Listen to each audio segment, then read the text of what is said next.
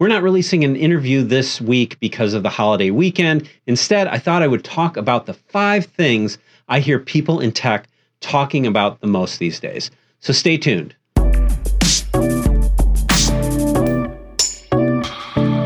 Folks in the tech world have a lot on their minds these days, but here are the top 5 things I have been asked about the most.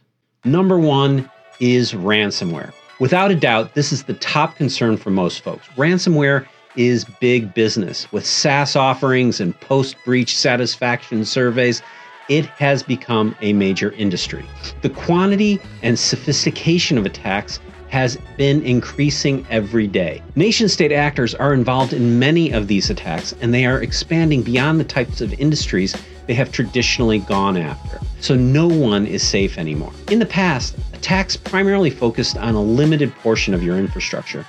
Now these attacks are going after as much infrastructure as possible to make the recovery so complex that it becomes easier to just pay the ransom. We're also seeing them exfiltrating data so that they can release it if you don't pay up. Attackers are also doing the research. They know if you have cyber insurance, they know how much you're capable of paying, and they will hit you up for it. And with the broader scope of these attacks, it has made recovering from backup really difficult. Even with modern data protection systems, the time it can take to recover can be significant. And this is why we're starting to see some companies protecting their most critical assets with high-speed Tier 1 storage or equivalent for fast recovery. So what can you do beyond keeping good backups?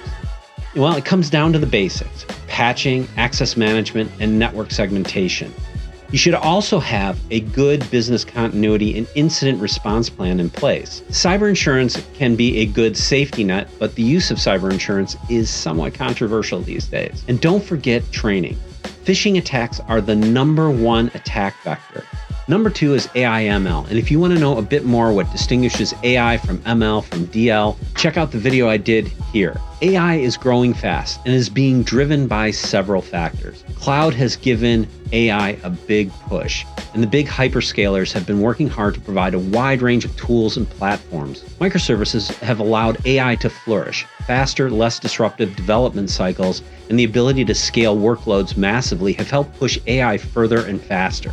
And when you add in agile development and continuous integration and continuous deployment, the mix, you get rapid growth. So many of these services can be consumed as a SaaS or PaaS offering now, and it takes much of the heavy lifting out of creating workflows and analyzing data. Then there's a big push around custom silicon. Besides the big players, there's a multitude of startups creating highly specialized silicon, and the hyperscalers have taken to building their own silicon to really optimize for cost, performance, and energy consumption. And while there are many systems and software challenges, I think the human element of it is one of the most challenging.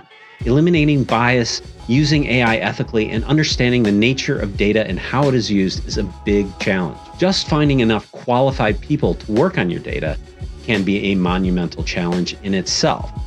This is why many businesses are turning to SaaS offerings to overcome some of these challenges. In fact, for most companies, utilizing intelligent applications with AI built in rather than building it from the ground up can be the most advantageous option. And I think there's a distinction between people who are creating SaaS products utilizing AI and those who are consuming those SaaS products. And so when we look at the AI market, it's sort of divided along those lines. Those who consume AI and use SaaS applications or intelligent applications, and those who are building those intelligent applications. For some businesses, developing out an AI/ML capability is not part of their core competency, and it's not a great use of their time. Number 3 is data. Data is at the heart of everything. And we see an explosion of tools on the market to help optimize the workflow, enhance data, and store and process data. Now, there are many challenges with getting data into a consistent and usable form, and there are tools to do this right from the moment of ingest. Now, there are a lot of tools out there that will help you clean up and process data directly from the source and divert it to all the areas that it needs to go. Another big trend is the idea of data brokering platforms or data lake houses, for example. And these are emerging over the old concept of the data lake, because what we're seeing is data's living in different storage platforms, different cloud platforms, and so it's not really feasible to put it all in one place necessarily. But these kinds of tools can broker that data interaction. Now, these database tools can utilize multiple storage platforms and cloud providers so that you can have a reliable source of data for all your applications. And many of these come with pre-built AI ML workflows ready to go. We're also seeing storage-free databases that can utilize any storage platform your data lives on.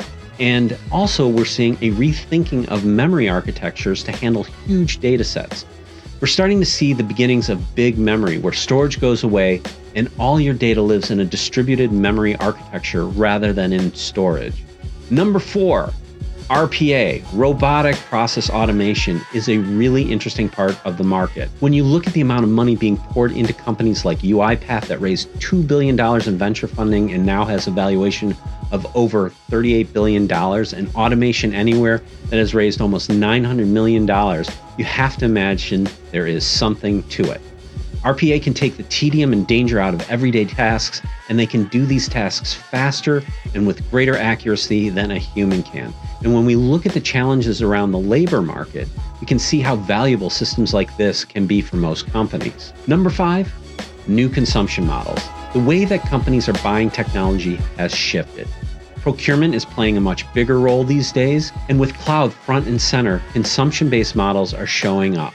Even hardware resellers are choosing OpEx-based evergreen models where you pay what is essentially a subscription fee and your hardware and software is refreshed on a regular basis without you having to capitalize so much infrastructure. This means that there's no more big rip and replace upgrades. In addition to this trend, on-prem gear has been lasting longer. When you look at storage devices that used to be depreciated on a 3 to 5 year cycle, now you're seeing 5 to 7 years or more. And companies have been making a big shift to more SaaS-based services as well. John Veronis of Unusual Ventures wrote an interesting piece about the new GTM, or go-to-market strategies for new emerging companies.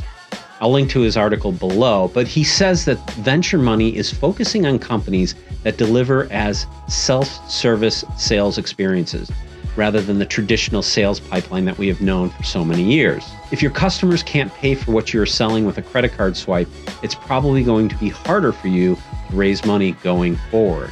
The days of heavy negotiations for purchases are probably going to be limited. Now, this is impacting salespeople in the field, and many of them are likely going to have to focus more on helping people weed through the information and products to educate and find the best match. Now, this will likely lead to salespeople focusing more on content and influence marketing rather than the traditional sales process we have all come to know. So those are the top 5 I hear about the most.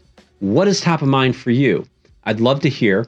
And if you want me to dig deeper on any of these topics, let me know in the comments. And as always, thanks for watching. If you like what you saw, click on that like button. Hit that subscribe button because that helps the channel a ton. And if you want notifications, click on that bell, and I will see you in the next video.